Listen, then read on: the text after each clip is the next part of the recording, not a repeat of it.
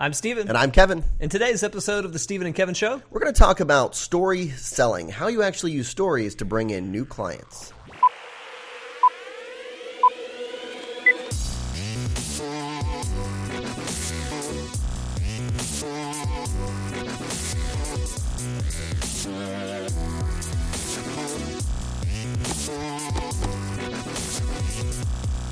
Hello, everyone, and welcome back to episode 33 of the Steven and Kevin Show. And today we have a really interesting topic we're going to be going through, and that's all about telling stories.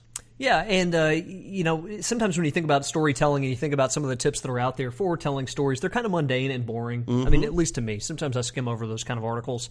But we've tried to grab some of the more interesting things that we can find around storytelling so as not to make a boring call for you with a lot of tired advice of like, make sure you open it strong and close strong and have a moral, right?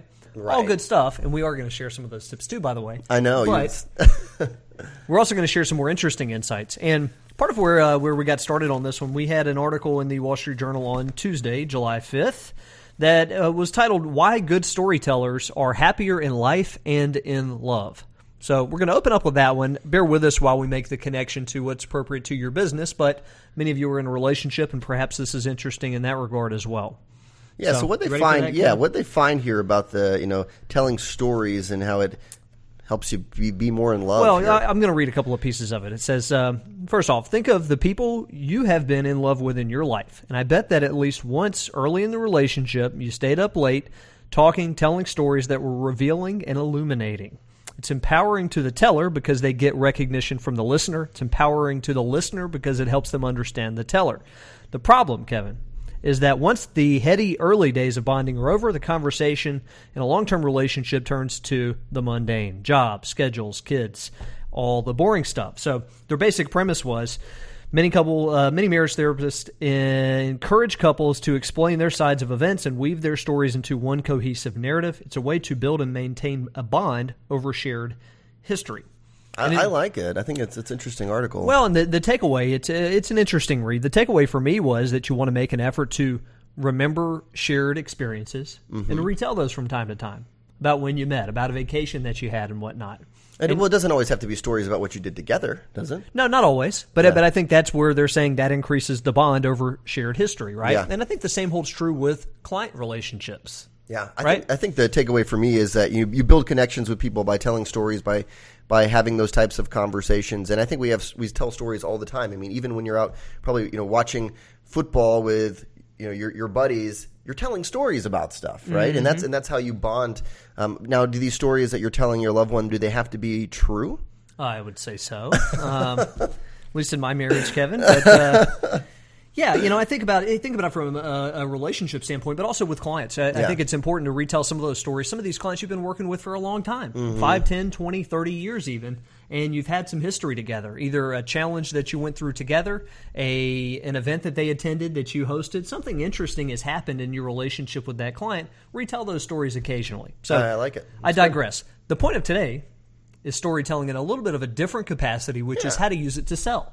Exactly, and we're going to give you some different tips. We're going to start with a number of different tips on it, and then we're going to actually talk about certain types of stories that we think that you should have in your back pocket, ready to go for different types of sales scenarios. If you're thinking about why stories, and I think that article is a great point in terms of it's how we connect with people, there's also a really good article in the Harvard Business Review on why your brain loves good storytelling. And the whole premise behind this, what Paul Zak here did, is he did a number of different studies where they actually measured. They would subject people to different stories, and they measured the level of oxytocin, which is a hormone that was in their blood after the stories, and they found that stories actually release oxytocin, which is a chemical that basically helps with relaxation, trust, and stability. And trust being a big one there. So he talks about the implications of using it in terms of influencing people and their buying decisions. If you think about just how people make decisions in general, we make decisions based on emotions, right? We act on emotions, and I think stories help trigger emotions. So there's some big implications there for influence. And they can be good and bad. When I think about the emotions that a story can trigger, I think back to some of the stories that I've heard that were really memorable. Either, they were really funny, where they were really telling about someone. Right. And you can think about some really bad ones. I mean, we were talking about it in advance of this call, Kevin. I mean, how many dinners have you been a part of, whether it's an industry dinner somewhere where you're stuck in a story that is going nowhere fast, it's boring, or it's bragging, or, fill in the blank. It's one that's memorable for a wrong reason, right? Yeah. So we're going to share with you some tips first before we jump into the types of stories that we think you ought to be equipped with. So tip number 1 here is don't be hesitant about being open. Obviously, you could be too open with someone if you're telling stuff that's just a little too intimate. But it's okay to tell people your story in terms of how you got in the business or what you're doing. We're going to talk about that story in a second. But don't worry too much about that. Actually, people feel way more connected to you once they know a little bit about your background. Yeah, absolutely. So, and we've talked about that in a previous podcast of sharing enough but not too much, and that increasing the bond. So you don't share all the details of your divorce or the rash that you had, right? The rash. But you may share, a story about, raising your child when he or she was a teenager and a challenge that you had. Or you may share a story about your own childhood and the challenges that you faced. Something that's insightful. You don't want to share anything overly embarrassing. But share something that you may feel like pushes your limits a little bit. I think that's a good advice. Tip number two?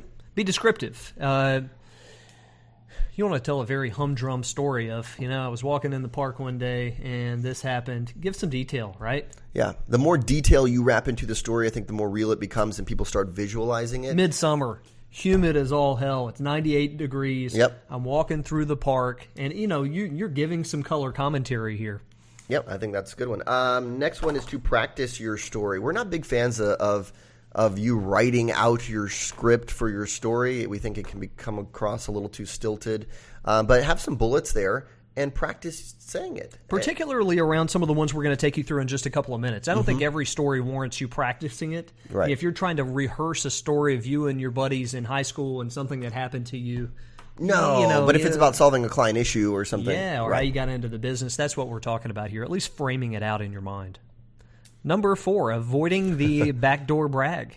You called this a self-call earlier. Yeah, it's you telling a story that is in some way bragging about something you have or have done. Again, when we get at a ton of conferences where you're hearing about somebody's club, their car, how great their kids are. For me, it all started at Harvard Business School. Like that kind of stuff. Yeah, it reminds me of that time I was at my club, and let me just paint the picture of this club, right? All the movers and shakers are members there. There's a senator, there's a this, there's a, right? Unnecessary in the grand scheme of the story, and it comes across, even if you don't mean it that way, as a little bit of a brag. Next tip here is be careful not to embellish. It can become unbelievable. Your story needs to be believable, and it needs to be true. By the way, I mean you're not telling fake stories here, and that was kind of my joke earlier about that you're telling stories to your wife. I thought you were serious. No, but yeah, it has to be a believable story. So when you start embellishing a little too much, you go, "Oh, it took me 3 hours," instead of really took you 30 minutes. You start talking about these people had this much money, but they really only had this much. Right. I mean, you ran a marathon, and it was really 4 hours. It wasn't 3, right? I mean, things like that. Or, you just have to be careful. Stories tend to wander over time, right? Yep. Most commonly with a fishing tale, right? How much bigger does the fish get with every retelling? So we're careful with that. And number 6, don't use a script. It's not something, you can think through the best storytellers that you've ever met. None of them have scripts to tell their story. Yeah. Perhaps they do get better over time, and that's one of the encouragements that we'd offer as part of this podcast, which is tell stories more often. You get better at telling them, right? Yeah. So let's put some structure behind your storytelling. Let's we're going to go through kind of 3 different types of stories that we think every financial advisor or insurance agent or really anyone who's in a sales position should have. And the first one is a story around how you got in the business, why you're doing what you're doing. There's, it was a really good quote, and I don't have it written out. Here it is. Here it is, right here. It says, and no one. By the way, tried to find the source for this particular quote, and no one knew who claim it. Actually, it's a Kevin Nichols. It's a Kevin Nichols quote. It says, "The minute you start telling your story is the minute you stop selling a commodity." And I thought that was really interesting. You're like everyone else when you're trying to sell something, but the minute you start telling your story, the minute you become real and a human being to that person, and they start seeing themselves in you, and they start feeling how you felt in different, when you were, how you got into business or whatever your story is, and now they feel more connected. I think that's interesting. You're not a commodity anymore. Yeah, I like it. So, in the first story we're going to talk about is how did you get into the business? Yeah. And you're thinking about how you might use this. You might use this when somebody asks you, how'd you get into that line of work? Mm-hmm. Right? Or you might use it proactively. If you've got a really compelling story, use it proactively. Yeah. Right? If it's kind of a humdrum, well, I got out of college, I wasn't sure what else to do, so I took an internship here, and before you know, and it's like, all right, good story. I mean, it is real, but it's not that compelling. That's not one that you're proactively trying to tell people. If somebody asks you your story, you tell them the story, and you try to make it a little bit more interesting and relatable than it might otherwise be. And I think a lot of financial professionals we work with have a story typically tied to family somewhere where their parents went bankrupt, or they find themselves always helping with the family finances to the point where they were like their family's financial advisor, and they decided, I have a passion for this. I mean, even if it's something around school where, I started taking classes in college on finance, and I just found myself, it was like I was at home. And I really enjoyed those types of classes, and I really thrived in them. And that's when I decided that I wanted to pursue this type of career, and that's why I'm in what I'm doing today. There's probably something you could spin there that's truthful and that makes it sound a little bit more interesting.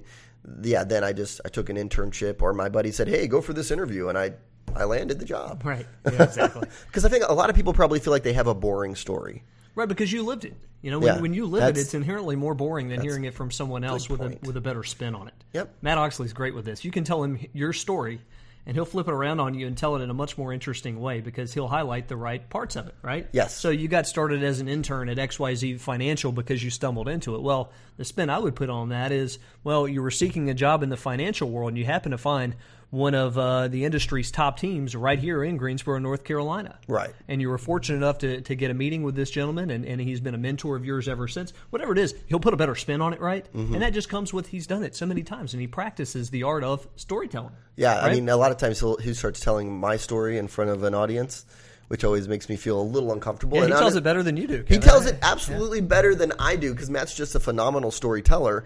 Kevin was in a rock band. He was a lead singer, Exactly, lead singer in a rock band, Southern California. We're this close to making it. And that's how he always, And then I decided I wanted to do something different and go off to grad school. Came from Southern California to North Carolina. Started interning at Oracle and VF Jeanswear. I mean, he's so good at making it sound more interesting. Yeah, exactly. For me, I was like, I don't want to tell that story. And that goes back to one of our points about tip number 1 about don't be hesitant about being open. Yeah. Because what's interesting during the events after he tells that story, people come up to me and so many people are like, oh, what kind of guitar did you have? And you start bonding with people on all types of levels. So cool. Story number 2. How did you solve a client problem? And again, thinking about how you would use this one, you might use this one. If you've got a really good story on this one, you might use it proactively. Yeah. I think this is great for a sales scenario, though. I mean, like if you're in a sales situation, you can give examples of how you help people. Yeah, let me, because everybody uses the same jargon in this industry. You look through anybody's websites, and we look through a ton of websites, so we see a lot of it. But the fact that we provide holistic wealth management or comprehensive financial planning, all those start to sound the same to people who are researching financial advisors. But if you've got a story to back it up that says basically, if I'm saying, Kevin, we really provide holistic wealth management, let me give you an example. Yeah, exactly. I like that. We had a client come to us whose daughter was 17 years old and had, fill in the blank.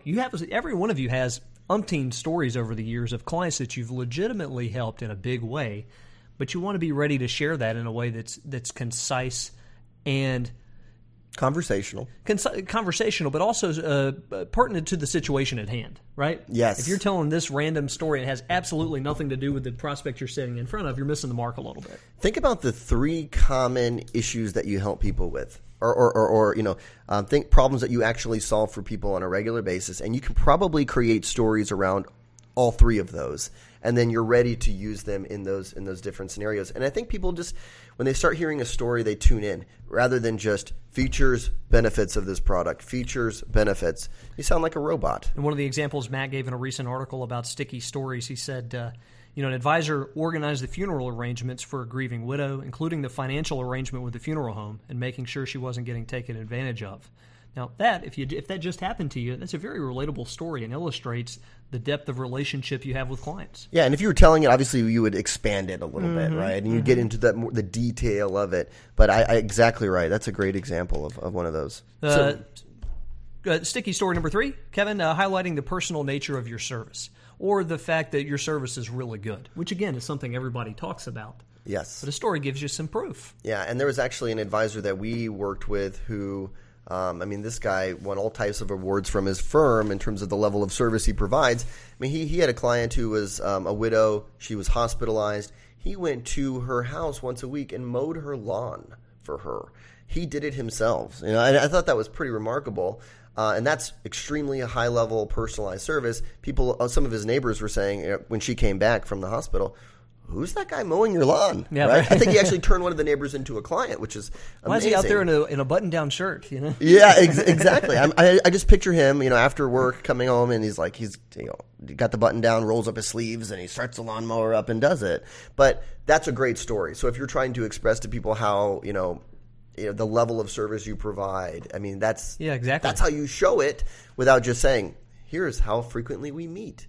Right? Here's how And again, thinking about how to use this, when sometimes you're going to use a story like that proactively as you're explaining the types of relationships you have with clients. Other times it's going to be in response to a question from a client like, all right, if we move forward on this, how often would we expect to hear from you?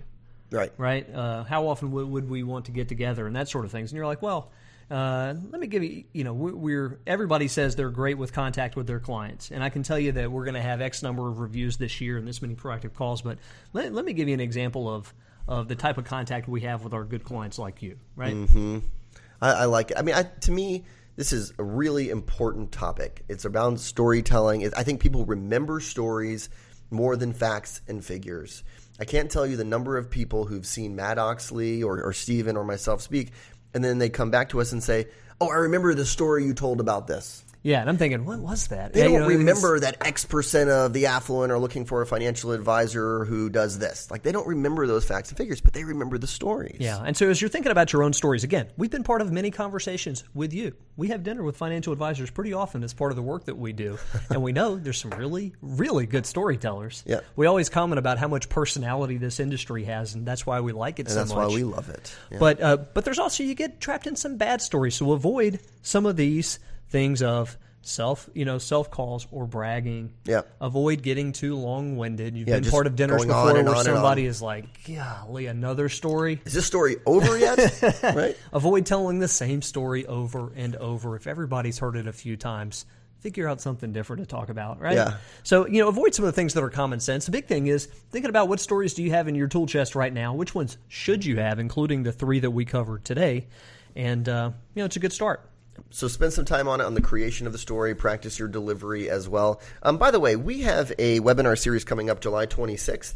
It's called Referral Alliance Accelerator. It's all about building relationships with CPAs and attorneys. It's a 4-part series. It's going to be really, really good. So if you have any interest in that topic, make sure you check it out, oxley.com/webinars. Yeah, and it's a topic that so many people get frustrated with. We refer to accountants and attorneys, they don't refer back. Yes. But much of what we're going to teach you in that series is how to set up a long-term strategy to where every year you're going to start by knowing you're going to get a handful of new business from every one of your CPA and attorney partners. It's going to take some work, but we're going to show you the right strategy for doing it. So, if you have a question, use hashtag #AskStephen&Kevin on Twitter or on Instagram. We're happy to feature one of your questions for the show. And thanks for joining us today.